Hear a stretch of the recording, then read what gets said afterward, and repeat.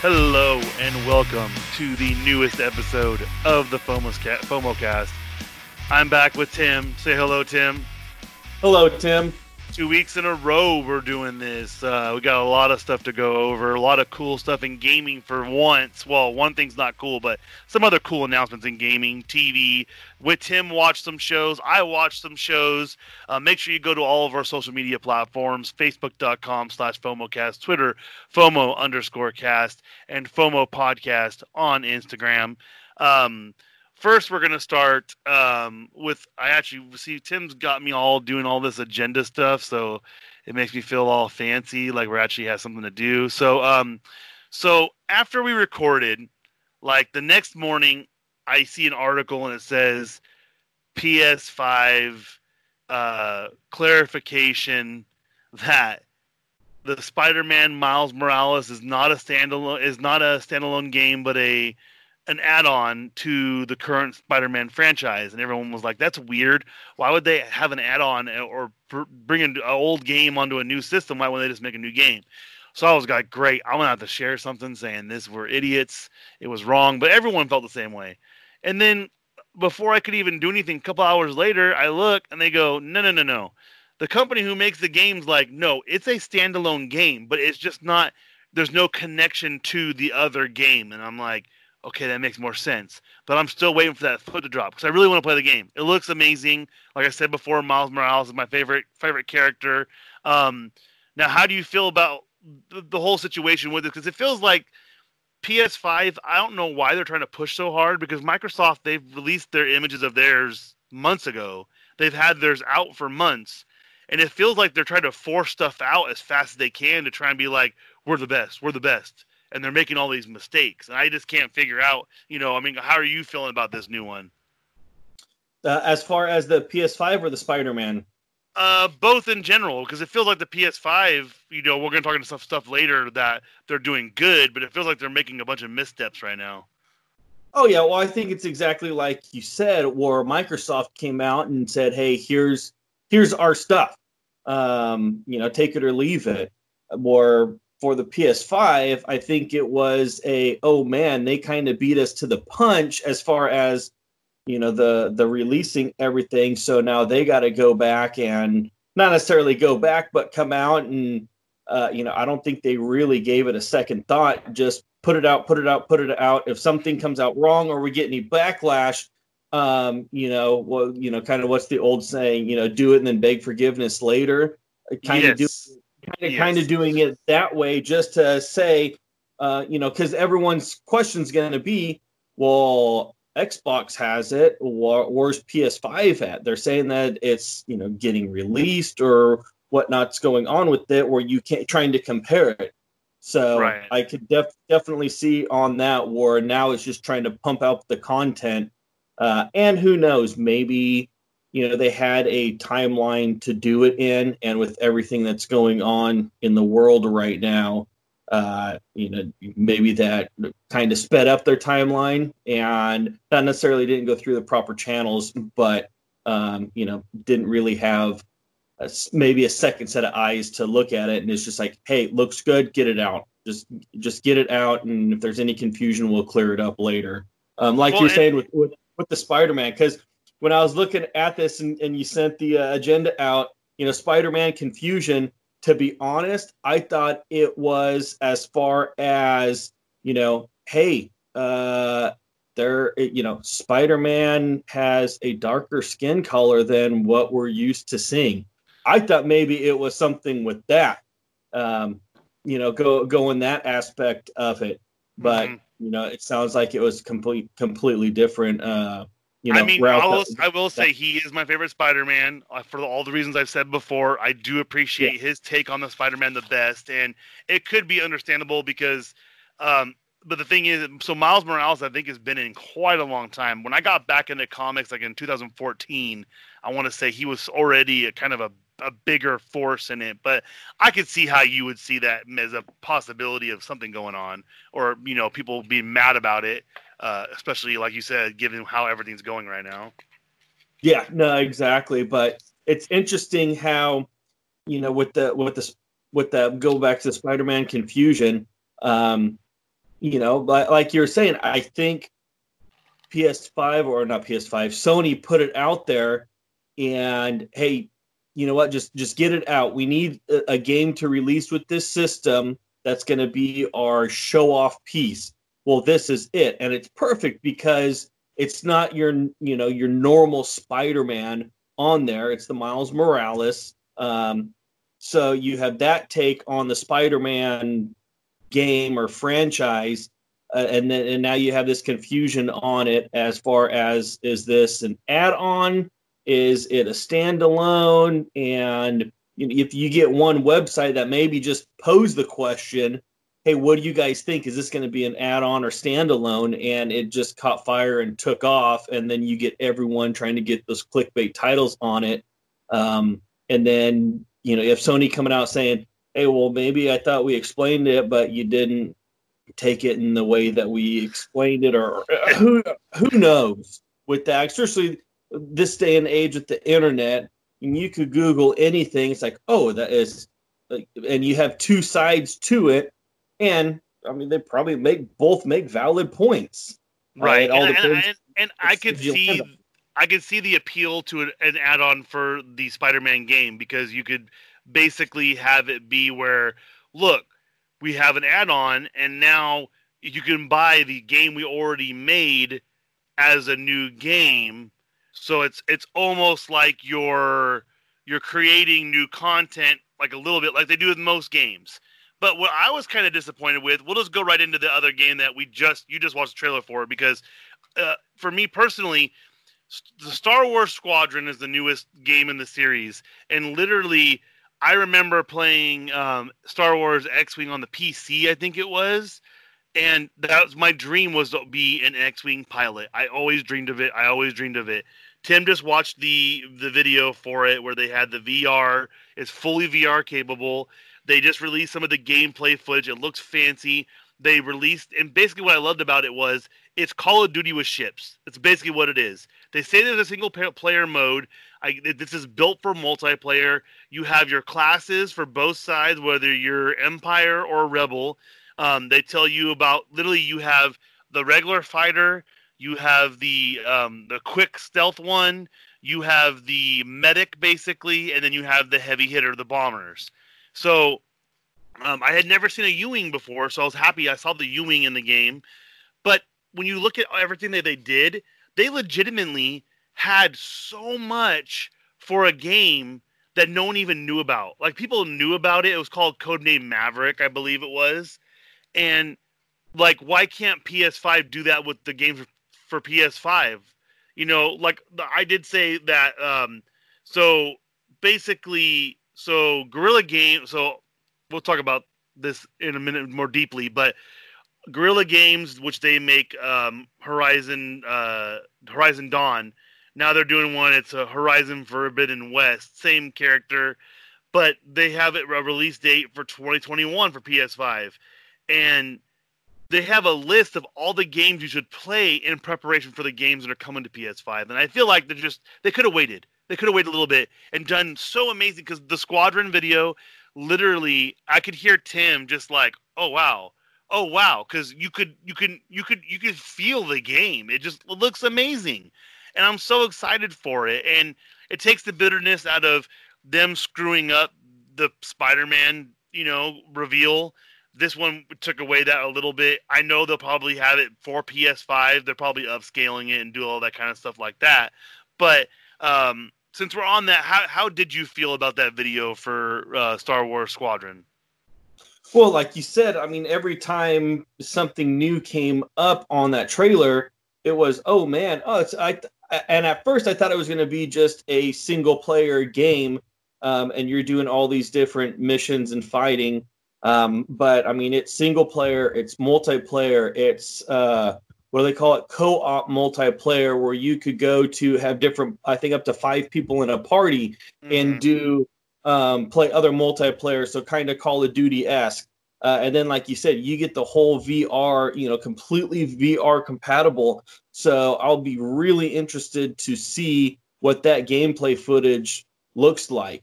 But it's interesting on watching the trailer for it that it's not your, for me, your stereotypical first person type shooter game where you're not in the cockpit and you're looking out the glass. I mean, you're sitting back in the seat and you have your controllers in front of you, like they normally do in Star Wars, and Right. each screen on there has something to do with the ship.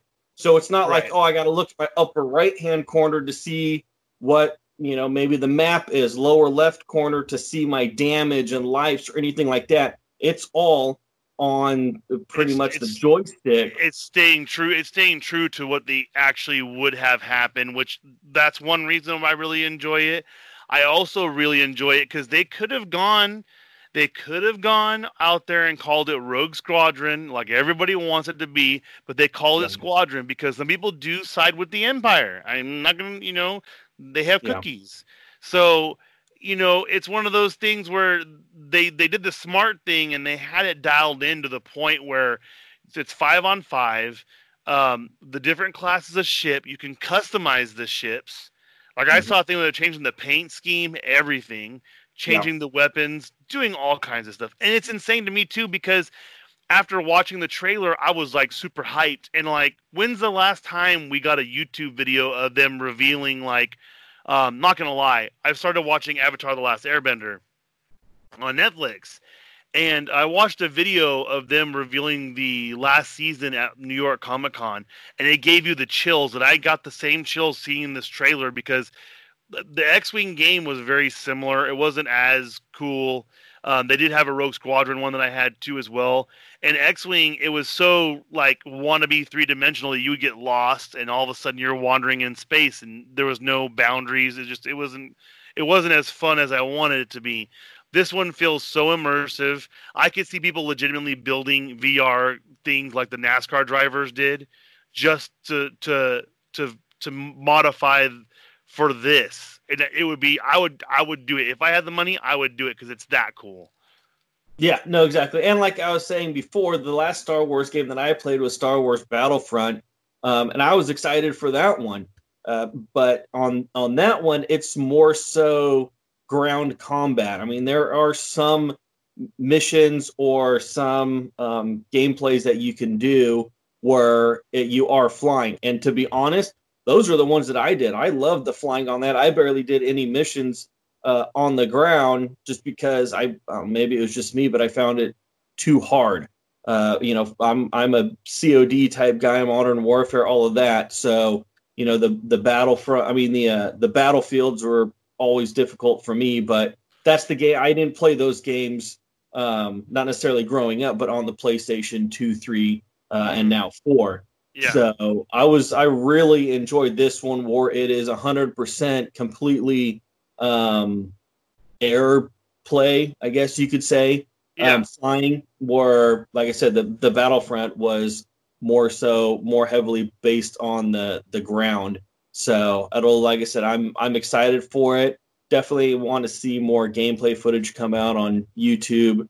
Especially I want to know the basis. I'm gonna deep dive it after we get off of here to search some more about what the single player campaign is going to be about, because from the cutscenes, it's very cinematic. It's very Jedi Fallen Order-esque, because Jedi Fallen Order has similar cutscenes with the reality of it. But the one thing I'm looking forward to is that they do bring it to PS5.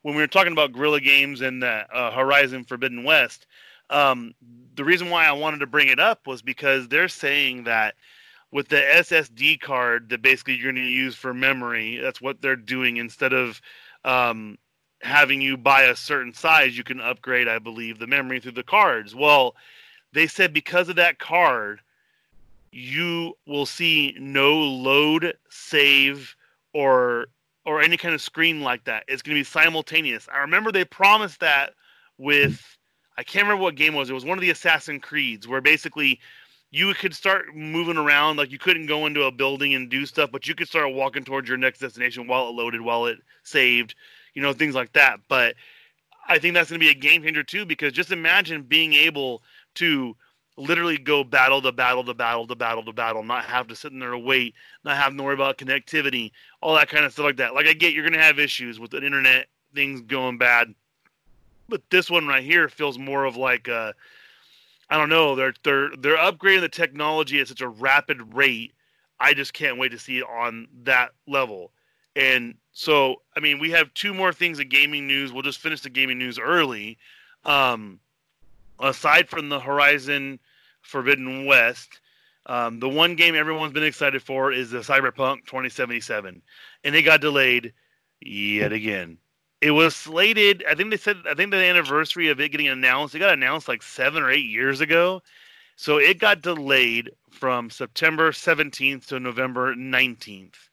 For most people, that's not a big deal, but Avatar, the sequel to Avatar was supposed to come out, I think they said last year or the year before, and it's delayed till like 2024. So you keep letting delays like that happen.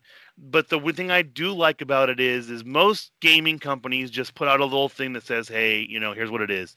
And what the CEO has been doing is he's been putting out this thing saying, look, we're not going to put out a subpar product to you. So we're going to make sure we wait until it's perfect. And because they didn't use motion capture with Keanu Reeves, I believe, Keanu Reeves is going to be in it as one of the characters. It was revealed a long time ago. But I believe they're using a lot of motion capture and live action stuff. They're trying to make sure it's perfect. So Cyberpunk 2077, sad to say, it's not going to be out here for a while. I don't know if Tim wanted to play it or not. I don't know if Tim maybe even heard of it before I talked about it. But he's saying no, he's shaking no. So aside from that, we'll go into Skate, the new Skate from EA. People have been begging for this game for so long. And I have a feeling it's because they're doing the remastered of Tony Hawk's Pro Skater. They realize people still want to play it. I remember spending hours on Tony Hawk's Pro Skater in the garage trying to jump into the little upstairs building that had glass. So you'd jump over the vert ramp and you would jump through, and I would spend hours just trying to do the perfect tricks going through that. Mind you, I never skated in real life. I couldn't do that. I'm too uncoordinated. I'm too fat. I could never do skateboarding like that. But it was a fun game. So Skate 4, I believe, is what it is. Everyone's freaking out. They're like, oh God, there's a new Skate game. Don't know many details about it. We just know that it's coming, and be prepared because once that game does come out, you're not going to see people for a long time. I believe Skate's the one, too, that started with that board where you could actually do like tricks with the board in real life, like the board connected wirelessly or something to the PlayStation. It was pretty cool. But aside from those games I announced, is there anything that that you could think of that you're excited for gaming-wise that you've seen previews for from PS5? No, not really. I mean, the really only gaming thing that, to be honest, that I've done was obviously waiting for, the PGA 2K21. And then on PS4 this past week, they had the deals of different games. And like I was telling you before, I downloaded Madden 20 with Mahomes on the cover. I bought it for $17.99, so I was pretty pumped about that. And I was looking back here, the last Madden I bought was 16, so it's been a while. I think mine. Who was on the cover of 16? Because I think 16 might be the last one I bought too. The last one I bought had the one where you were the college kid when you went when you did your single player, like you created your player, the story mode. This one is Beckham. No, I did not. Maybe it was 18 is the last one I got. Right? Beckham? Yeah, that's Odell Beckham. Yeah. Yeah. So, because I know they came out with, what was it, the 25th anniversary, and that's the one that had Tom Brady on it. Yes, right? And then the new one. That's why I also think that they may have discounted that one too, because they just announced that who's on the cover? Lamar Jackson, I believe, is on the cover of this year's EA Madden. Yeah. So because Patrick Mahomes broke the Madden curse. Everyone's saying because so now everybody wants to be on the cover, huh? Of what he did, and obviously winning the Super Bowl. So that was like the big news, especially once they made the playoffs and made the run through it, and obviously ended up with the Lombardi Trophy. So he was on the cover of 2020. So apparently he broke the curse, but we'll see. If Lamar Jackson this upcoming year doesn't do that well. He had a hell of a season last year, so this year, even if he does the same, it's not going to be. It'll seem like he's digressed. So, but that was lifting the curse on that, if you believe in that. So, but yeah, no. So, but on this Madden, so I fired it up, and it's the same thing like you were saying. You start out as college, you get I think 10, 12 different college teams you get a pick from. The only West Coast one was USC. Then there's a couple Texas Tech, Oklahoma, Clemson, LSU. So I'll go USC. And you're in the first round of the football playoffs, so the semifinals. And then if you win that, then obviously you go to the finals, and then combine, draft, and then you go from there. And of course, they have you pick your favorite team before you start. So surprise, surprise in the first round. Guess where you go? So I was the 29th pick for the Oakland Raiders, and I just finished preseason before I went and got my haircut, and I beat out Carr for the starting position. Oh, quarterback! I always like being running back. That was always my favorite. I can't remember if you were able to pick a position or they just. Oh no, because I did there's different ones, and I did the quarterback one of different modes that you can do. Okay. So, and it's actually a pretty interesting concept on it, where, like I said, you start out and you make it to the college football playoffs. Well, leading up to you sign your letter of intent to you when you pick your college team, they have the hats lined out, you pick the hat. Then the next year or coming into that year, you meet with the coach and say, hey, so-and-so 5-star recruit, number one in the nation, is a quarterback as well, and he picked to go to the same college as you.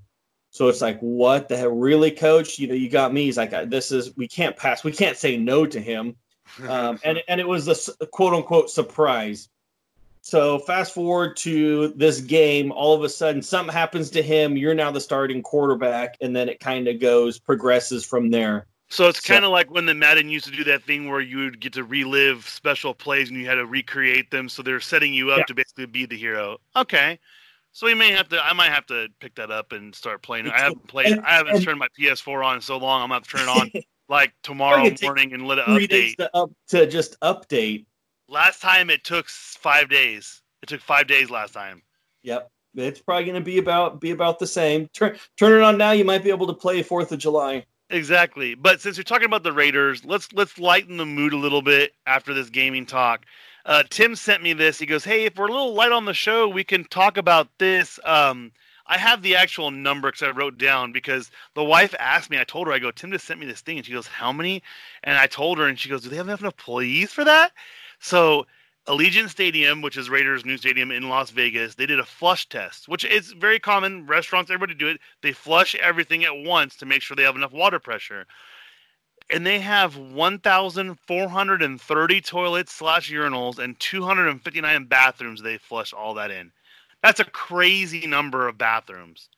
And the other thing that I was actually reading the article more so, they had every single sink turned on as well.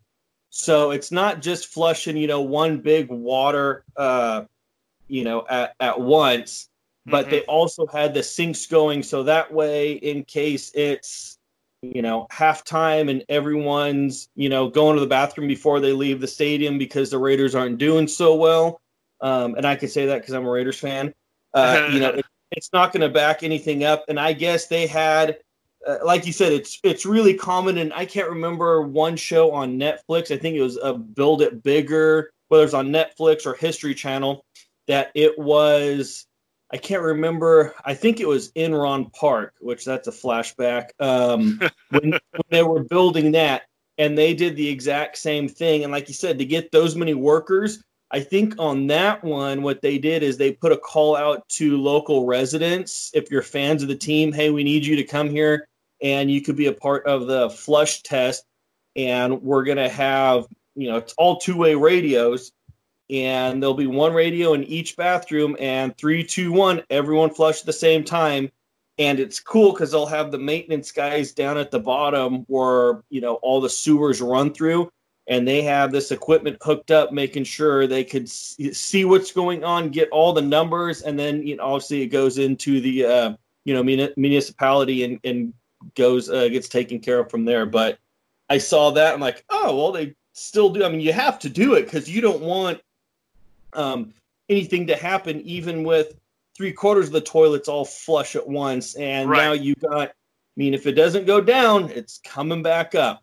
So I thought that was really, really funny. That was a funny one I wanted to deal with. And then, so now we've gotten a lot of the some of the bad, some of the good. We have some TV stuff. We're going to finish with Disney talk again because Tim and I know Disney pretty well now. So let's start with something that we both watched.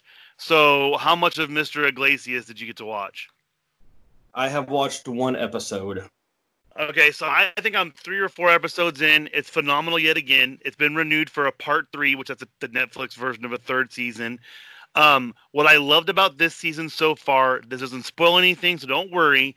But you know how some episodes, like of a show, when you're watching it, when it goes to commercial break, it'll kind of leave you on a cliffhanger, or it kind of blends into the next scene. Well, they do that with the episode. So the episode ends, and while it could be like a day or 2 or a week later on the next episode, it still rolls so smoothly into it. I was shocked how smooth it rolled into episode 2. Like I was like, oh wow, it's episode 2 already? I was like, that flowed so well. It was phenomenal. I loved it. I love the comedy in it. I love how he makes fun of himself and he makes fun of his friends. Reportedly, they're going to have a lot more special guests this year. Like, I believe Joe Coy is going to be on it. So there's going to be a lot more famous people coming onto it because it's so great. And like I've said, I've talked about it before. The reason why I loved it so much is the fact that he basically did this because of a teacher who was the only person who believed in him, who he took to the premiere when it premiered in the theater, season 1. So, like, that teacher told him, like, you can do anything you want to do. You know what I mean? So, I really, really, really enjoyed it. And, I'm looking forward to the next season. So, Tim, how do you feel about the season so far? With the first episode that I watched, I really enjoyed it. And especially with it being something that wasn't filmed, years ago, they can do relevant issues. Especially I saw that in the first show, first episode. And like you said, it's funny. I mean, it's Gabriel Iglesias. It's fluffy.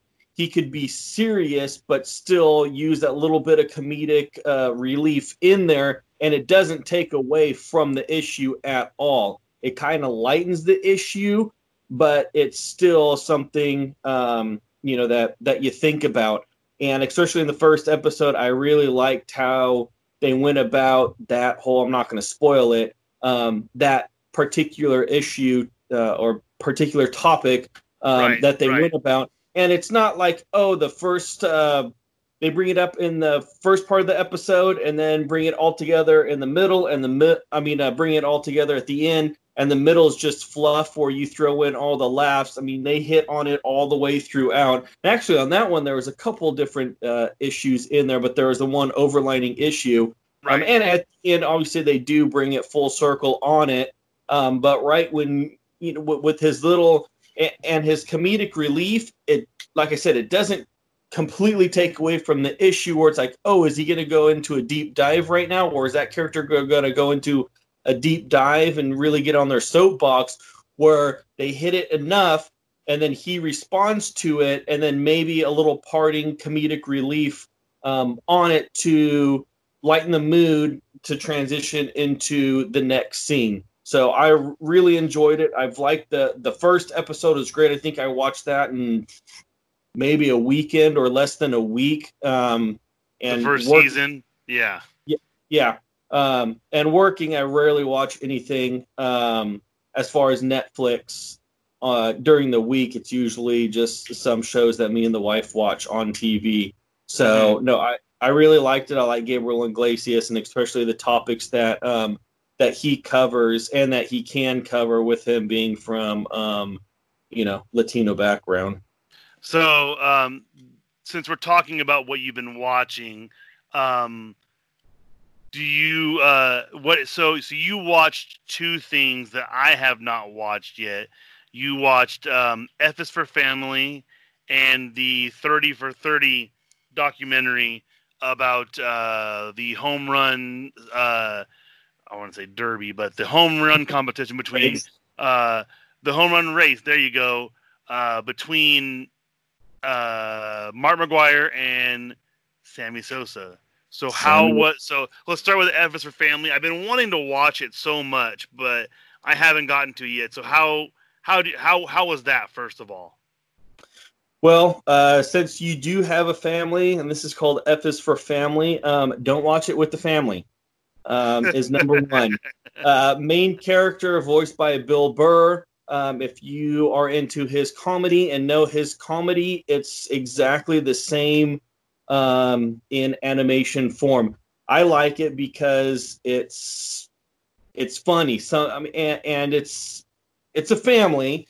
I'd probably say, maybe lower middle class family. It's all animated, but it's just, there's cussing in it. It's some of the things that you want to say, but you can't say, or necessarily shouldn't say, but they say it, whether it's to the wife or to the kids or to the neighbors.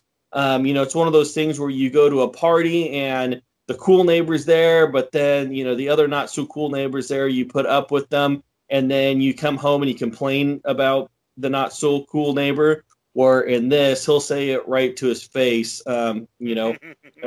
with some choice words. So I really like it. Like I said, it's one of those things where everyone's thinking of saying it, but he says it, whether it's straight to the wife or to the kids. He doesn't care who's around. So it's one, and once it came out, I was done with it. It's 10 episodes, half-hour long, so total of 5 hours. I was done with it Sunday night. So that's how much I like it. That was quick. Yeah. So, and I do like Bill Burr's comedy. I've seen him live in San Francisco. So he's a really, really good comic, really funny. And he actually has great openers. So he takes care of people. And so I really like him. And I actually just saw him on Joe Rogan, where they were smoking cigars, and Joe Rogan wanted to ask him about political stuff. He's like, "Really, Joe? You're going to sit here smoking cigars, drinking whiskey with the American flag behind you? You want me to talk politics?" And, just that's kind of cool. So I like that. Yeah. But I'm going to try and watch that. I don't know if the wife will like it, so I'll have to watch one episode with her. And then I know ESPN's been on a roll with great content, especially with nothing being really no sports. So how was the 30 for 34 on that? I remember watching Mark McGwire break the home run record, and I'll never forget it because when I was watching it, it basically took over all the stations. It was on every channel. And it was a line shot over the left field wall. I'll never forget that because I believe a worker got the ball because it went underneath the bleachers. Yep. Yeah. And I'll never forget that ever. And I'll never forget the ordeal afterwards. I'll never forget the Sammy Sosa stuff. Later in their careers, McGwire went out more gracefully than Sosa did. And, it all started, if it wasn't for this home run race, no one would know their names at all. Except for you would know Mark McGwire because you're an A's fan, and being an A's fan, you're an exception.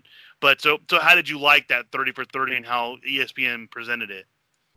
No, I like it. They do great on those 30 for 30s. I mean, I haven't watched every single 30 for 30, but I know if one that comes on that I may be particular to, I'll definitely watch it. And this is the first one that I've actually watched live. Normally I record them, that way I can fast forward through the commercials. You watch it a couple of days later, or if it comes out Sunday night, I'll watch it the following weekend. So that way they still get their ratings on it for me, recording it and watching it. Right. But for those of you that don't know, if you want your show to stay on the air, let it play live, or you need to watch it. I think it's like 3 days you need to watch it. So make sure, like you do, Tim does, you just let it play, because you still get counted when you do that, and you can just watch it later. And for the Hulu fans out there, I have discovered a loophole that apparently sometimes when you let a show play on accident, there is less commercials the second time around for some reason, because they're like, why is this person watching it again? So there's a little tip. So back to the 30 for 30. Yeah. So, and like I said, I enjoyed it, and it was crazy. I mean, this was summer of '98. So I was 13 years old, and loved baseball. I mean, grew up baseball fans. My uncle played semi-pro ball, and all of that, and varsity. And your baseball. brother. Well, this was before, yeah. He was only 10 at this time. So we, family history with that, and then both of our dads played softball together. Which what you do in high school, you go from overhand, then you don't go anywhere. You switch to underhand. I mean, even me and you played together softball, so it was we keep that up. But no, I loved it, and this was coming off of the strike. I think it was 95 was the strike, so no World Series. So a couple years later, you got these two guys coming in. Nobody was really – Sosa didn't really become anything until June when he hit 20 home runs, and I think that's still a Major League record for most home runs in a month. And you got to think, I mean, if it's 31 days in a month, they may get 3 or 4 days off. So right there, you're at, what's that, 28? And he hit 20 home runs. So, I mean, that's almost one a game. So that's a pretty big feat to accomplish there. But what I forgot is the year before, McGwire hit 58 homers. He was 3 shy of the record the year before. So coming into this year, or the 98 year, he was all the talks like, oh man, he was so close last year. If he could do that again this year, it gets off to any type of hot start or whatever it is, he could have a shot at it. And he came over from the A's to St. Louis, and Tony La Russa was there, and he was there with the A's as well, and they lost in the '88 World Series. We won't mention any names there. Go Dodgers! And then came back and swept the San Francisco Giants in '89. We're not blaming an earthquake or anything. You couldn't even hold a lead for Giants couldn't even hold a lead for 1 inning in that game. So that's a little fun fact there. The A's held the lead, tied or held the lead every single inning of that World Series. Anyways, and then in 1990 they lost to the Reds. So. He was coming off of that, and it was always Bash Brothers, McGwire, Canseco.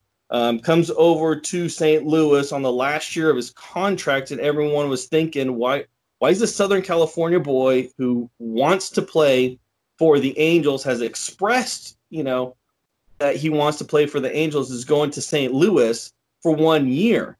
Mm-hmm. And obviously he, we know the rest is history from there. So it's interesting seeing that background of it, and then going through the whole. It was 2 hours long. Yeah, 2 hours long, I believe. And it went through. Started out in the beginning, and obviously we all know how it ended.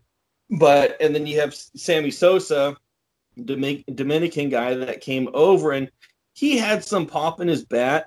But he, like I said, nobody was even counting him in at all until the end of June. And he's like, oh man, this Sammy Sosa is like 1 home run behind McGwire, or is right there with McGwire. And he just hit 20 home runs in a month. Yep. And you were right. He has the record for most home runs in a month. And that June, it was 20 home runs. Next closest is 18. Yeah. So, I mean, that's 2 more. I mean, 1, okay, 2 home runs. That's, now you're getting, you're getting some distance there.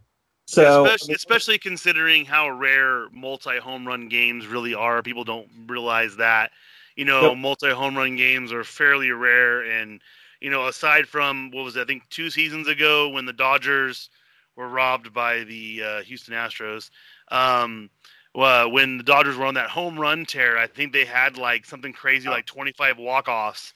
I think that's the only time I've seen multi-home run games by multiple people in a long, long time. But the ball was juiced, so I'm not going to, it is what it is. Yeah. I mean, you still got to put the bat on the ball, but no, exactly. And especially coming off the strike, there was nobody in the stands after it. So this yeah. the stands. I do remember that because I remember when it was they were doing like the ESPN watch when they were both at like 40 home runs, that you would see him hit it over the field, the fence in Wrigley, and there wouldn't be that many people there. And you were kind of shocked because you're like, you know what? Wrigley's like a tourist attraction itself. This was even before they had the seats on the building across the street. So in order to get in and sit on that wall of ivy, it was like a rite of passage, I would think, if you visited that town, and it was fairly empty. And I remember when McGwire did break the record, I'll never forget watching it and seeing it barely go over. And wasn't Roger Maris's family there, I believe? Yep. They were there, and I remember him walking over and thanking them, and I was like, man, this is why I love baseball, is, because they're keeping the people in it, similar to like Jackie Robinson Day when they would bring Jackie Robinson's wife to celebrate with the Dodgers, because they're like, you're still a part of this family. Even though if you look in the history books, Dodgers did Jackie Robinson super dirty in the end. They did him really dirty in the end. But, MLB had that tradition of just being like, family. And I can remember distinctly that home run, him rounding around, everyone freaking out. I got chills. I'm getting chills again thinking about it, how I was just a kid. I'm 13 going like, oh my God, I'm watching history right now. This is the coolest thing ever. No, exactly. And when Maris did it, and I didn't know this either, that when Maris did it, obviously he's New York Yankee, broke Babe Ruth's record, another New York Yankee, the Babe. But Babe Ruth did it in I want to say it was like 132 game season. Or 150, something like that. So the first year they expanded it to the current 162 season was when Roger Maris broke the record. So everyone was mad at him because, he was not because he was a New York Yankee, but he was going after the Babe's record. I mean, nobody goes after the Babe's record, and especially being on the same team as him. And I remember people I remember that was a big reason why they said they were bringing his family to the game, was because he never got to enjoy it, because he was the bad guy that ruined the great Bambino's record. They were like, you destroyed his legacy. And wasn't it too the next closest person was like 20 or 30 home runs away from him? Like, it wasn't close, was it? For Maris's? For Maris, yeah. Yeah, no, exactly. He just went on a tear, and I think he became hot. I mean, I don't know, but I think he became hot later in the season, and just on a tear. And remember, he's playing next to Mickey Mantle out there too. Yep. So when he hit 61 home runs, that's what put him on the map and got him known, because he was nobody on that Yankees team, because there was Mickey Mantle out there, and I'm sure there was other, Yogi Berra, and I'm not good with my Yankees history, but and that was the other thing too, is everyone was going interviews for Mickey Mantle and not Roger Maris. He's like, dude, I'm on pace to, break the Babe's record, but everyone wants Mickey. But no, exactly. But back to McGwire. I do remember that. I distinctly remember exactly where I was at. Me and my brother were watching it when he hit that line drive. We were, hooping and hollering, stay up. Granted, it take 1.2 seconds to get out. And once it didn't, because remember the camera angle, they panned over and you really couldn't see the ball go over, but you could see the outfielder not playing the ricochet off of the wall. So that way you knew it was a fair ball. It was over. And it was fast. I remember distinctly how fast it was, because the camera barely tracked it. So by the time the camera got to it, the ball had already gone over the fence. Yep. And I believe one of the cameras did get it, but I distinctly remember that. Yeah, they had to go. Then they finally showed the replay of it going over. Well, by that time, he was already rounded, second or third. Obviously, he missed first base. We all know that. Went back and touched it. But, I mean, when you just broke a prestigious major league record, you have a lot of juice going through you. But like you said, touches home plate, picks up his son, and then goes over. The Maris family was there. and shares a nice moment with them. Says basically, thanking them. I almost want to say I think they may even had like a little prayer together, just because obviously Roger wasn't there. He was looking down, but wasn't there. And he hit it in St. Louis, and they were playing the Cubs. So Sammy Sosa, right field. Was there. That's right. He came. I remember he came out. That's right. So it was like you couldn't have scripted it any better as far as hitting not the home run to tie, but the home run to break the record. You're not shoulder to shoulder with them now. You're above Maris, and the guy that you're in this race with, that's the team that you're playing. And Sammy came down and thanked them.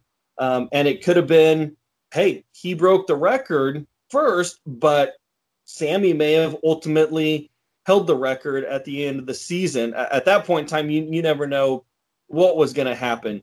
But then at the end, obviously, Sosa got 66, McGwire got 70. And it was funny, like going into the last two games, McGwire was beat. I mean, they were saying that on the last game, he didn't even want to play. And so Sosa hit 66, and then it was funny through this whole run. Sosa did not have the outright lead at the end of the day in home runs at no point in the race. He may have pulled ahead of them because they had an afternoon game, and then St. Louis had an evening game, and McGwire would have hit a home run to tie him. But at the end of the day, Sammy Sosa did not, at one point in time in 98, have the outright home run lead, which I thought was very interesting. They were tied 12 times, but... I do feel like that season I remember, too, because I remember when we went to one of the A's games that we got a bobblehead. We went the season where Jim Thome was going for the hits, for 3,000 hits. Remember that? I think it was 3,000 hits. And I felt like when we were watching, I remember we were watching it, and I'm like, they're just lobbing these balls up there so they can just get this over with, so they get the fanfare over with. And it was weird because when you watched the home run chase, having watched Barry Bonds go for it, that his season he broke the record. It felt like people were like, no, they're not going to get it off me. Like, I'm going to pitch them hard. I'm going to pitch them dirty. Whereas with Barry Bonds in the end, they were lobbing, like some of those last ones, he crushed so far into the water. It was insane. So I'm glad you liked it. I haven't watched a real 30 for 30 ever because sometimes I just don't like the deal with it. But I'm glad you liked it. They do have good content, and the people usually take, like, the thing for me is when you watch something like that, it's going to be biased because they bring people that they're friends and family with. So it's not one of those things where you're like, hey, it's going to be unbiased. I like it being biased in that case because, you're getting the best content. So next thing we have. Well, let me just touch really quick before we move on, because I'm sure everyone's asking, did they deal with the steroid issue or anything with that? Because I didn't think about that, did they? That became later on, and especially when Barry Bonds was going for it, a lot of that was coming out, and then with Balco and everything, and we all know what happens there. Just with everything in general. They did touch on it a little bit. I really liked how they did it throughout the whole. It was 2 hours. So for an hour and 45 minutes was very little mentioned, if anything at all. Then towards the end, they brought it up because something like this, you have to. But they did it very gracefully. And obviously they were interviewing McGwire and Sosa and present day. McGwire expanded on it, which he has in the past. Sosa kind of didn't necessarily blow it off, but like what he said, everyone was doing it. He never said I specifically was doing it. He kind of skated around the question very well. And one of his comments was, he's like, there's 4 or 5 guys in the Hall of Fame that did it. So he kind of just shrugged his shoulders like, what else do you want me to say on it? kind of, right. I touched on the question. Let's move on. Let's not beat it to death, because I'm not saying, yes, I did it, or you're not going to get the answer that you're looking for, Mr. Director. Right. Where McGuire came out and said, yeah, I did it. It wasn't illegal. There was other people that were doing. There was some stuff that was illegal, and that was tested for. There was other stuff that wasn't tested for, and that would help him out. And especially with him, it was more so for the recovery aspect from an injury. But obviously, that was early on in the steroid era, where later on it was, oh, hey, if I get on this program, bigger, stronger, faster. Or in the beginning it was, oh, I can't use this, but I could use something else. And instead of taking 2 weeks off from an injury, it may be 5-7 days, so I could get out there sooner, and recovery time is going to be quicker with it. So they did touch on it a little bit. They did show probably a minute-and-a-half segment of 3 years later. Obviously, Barry Bonds broke the record, hitting 73. They showed a little snippet of that, and that's kind of how they transitioned into the steroid talk. But McGuire gave a really good answer, and like I said, it's nothing that he hasn't said before. He said, if I was to do it all over again, would I do it? He's like, it all depends if it was legal or not. He's like, now this day and age, obviously I can't do it. Right. And nobody should do it, because now we're learning with the effects of some of them that that we're dealing with. And probably McGuire, Bonds, any of those guys in that steroid era that did anything good, and especially have gotten caught, or on any list, they're not going to make it into the Hall of Fame, in my opinion, because if you do that, then, if Pete Rose isn't in for betting on the game, then none of these guys, and really it wasn't illegal what Pete Rose, anyways, don't even start with that. But no, it was really good. I enjoyed it. It took me back to a 13-year-old kid watching it. And the little quick fun fact on it, the kid that did get that would have been the 60-second ball. He was a grounds crew. I guess him and his brother were running after it. And so I think he was on David Letterman. He asked him, he was like, so how'd you beat your brother? He's like, well, my brother wasn't as fast and was carrying a little bit more weight. He was chubbier. He's like, so I just beat him to it. And it was funny. He picked it up, put it in his pocket, because like you said, it went underneath the bleachers. Picked it up, put it in his pocket, because they knew a whole bunch of these like confetti cannons were going to go off and people throwing stuff on the field. It's like, so we were prepared for it to go out there and clean it up, because we still had a game to play. So basically, they were making sure they had control of it and then go back out there. Yeah. So when McGuire's picking up his touching home plate and picking up his son, in the background, you can see the grounds crew coming out of center field. And so I think it was still on that David Letterman interview. He's like, so you were saying you were picking up confetti on the field with Mark McGuire's 60-second home run ball in your pocket? And he said, yes, I was. And then obviously at the end, he gave it back to him.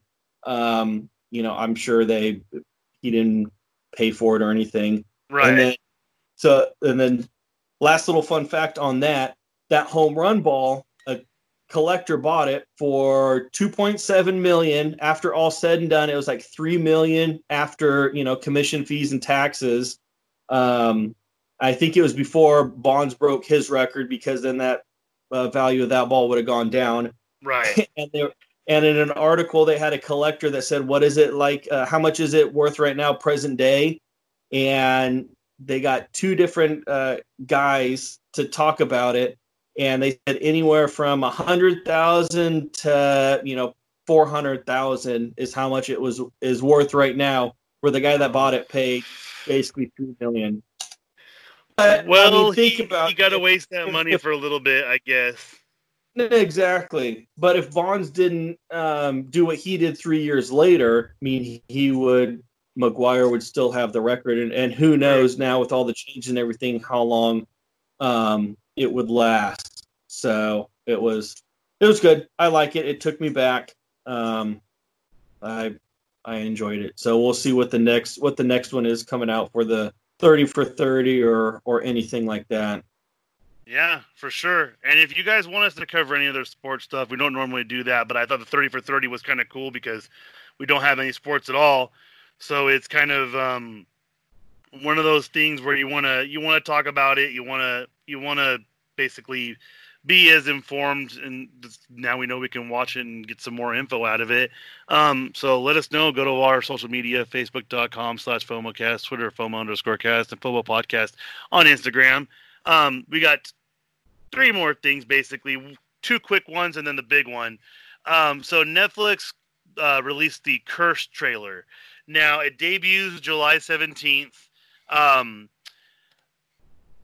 So I didn't know a little tidbit about it. Did you watch the trailer after I sent it to you, the thing? Yeah, I did watch it. It was very, I hadn't heard of it before. It was very interesting.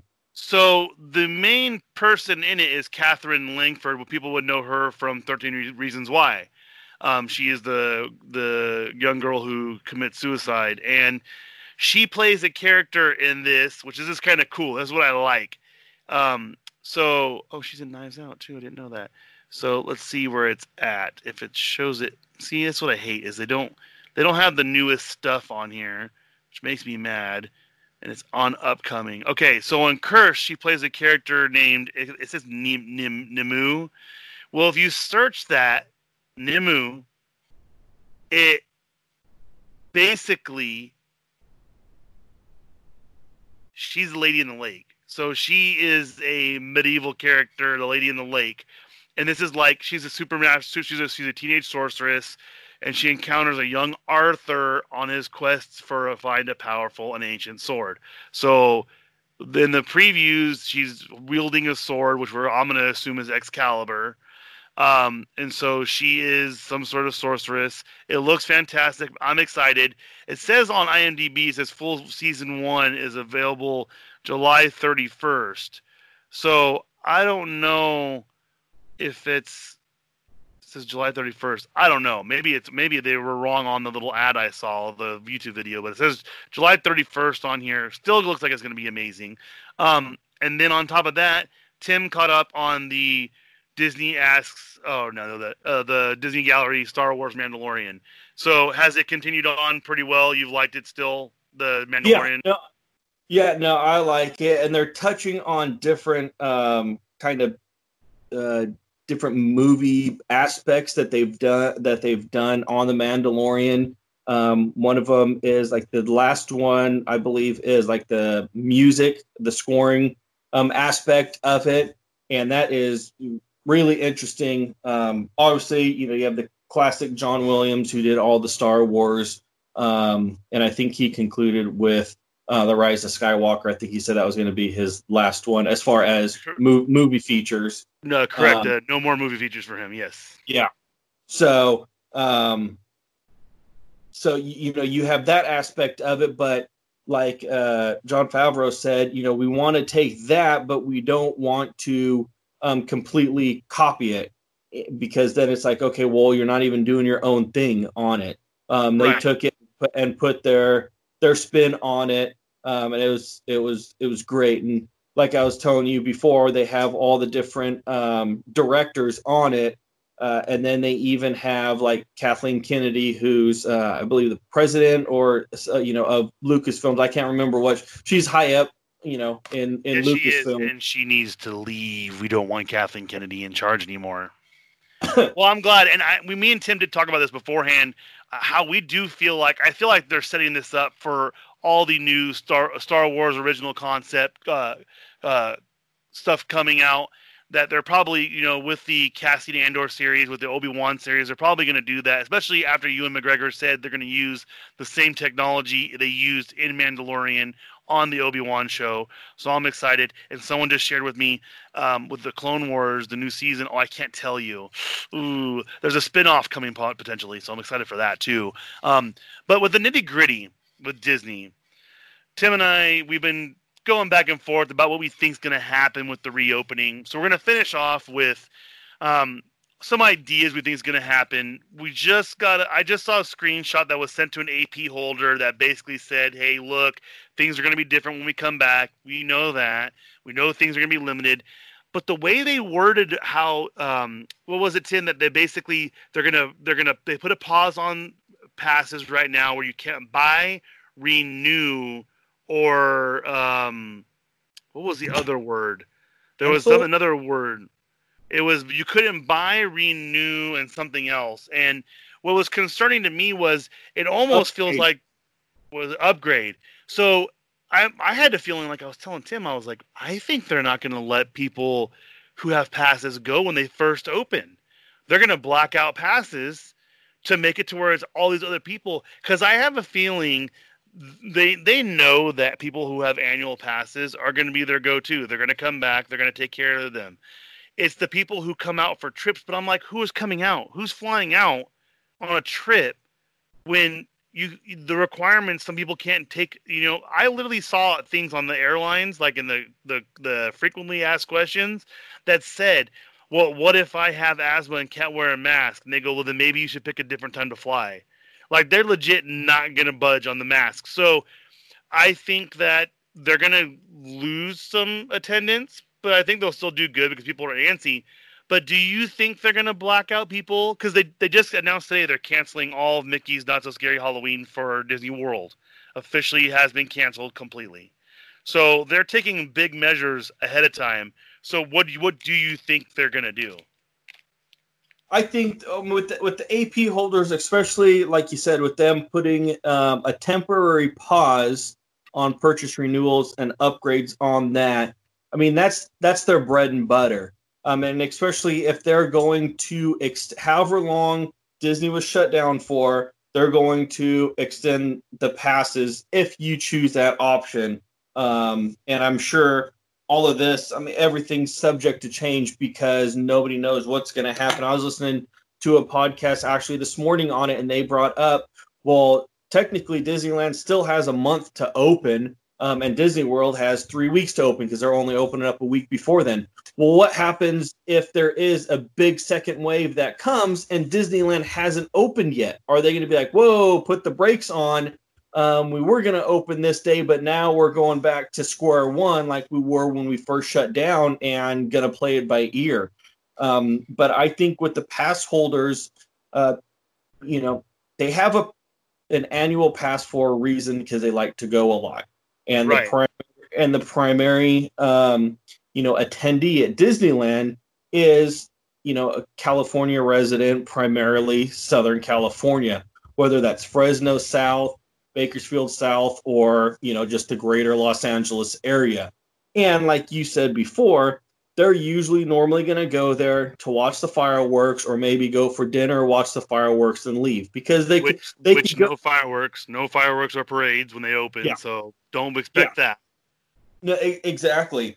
So now the annual pass holder that could go down there and, hey, let's go to downtown Disney. Let's go to Disneyland for dinner, stay for the fireworks, take off. I'm home in bed by, 10, 11 o'clock on a weekday. I could get up the next day and go to work. Or now, not necessarily, I don't see them foreseeing them doing that. I'm sure there's going to be a lot that want to go when it opens just because Disney's back open and it's kind of like it's new.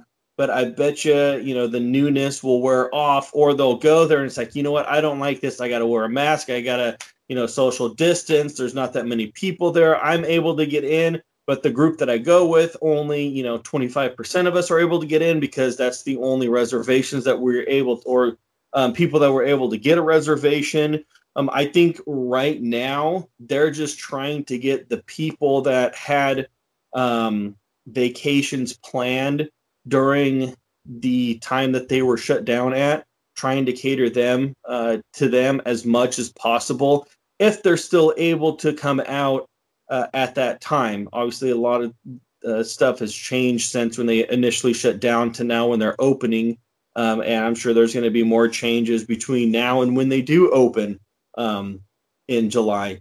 So I think now if the thing happens like you said, now how are they going to handle when they do the reservation system? You are officially confirmed to have a reservation for July 20th and you're making your way from Oregon, well, then they close down. I mean, what are they going to do? Because they're going to face a lot of lawsuits. Something's going to happen because, I mean, it's nothing that's their fault, but the reservation system, which they said in Disney World will go through 2021. They already have said it will probably go through 2021 because, like you experienced with the wait for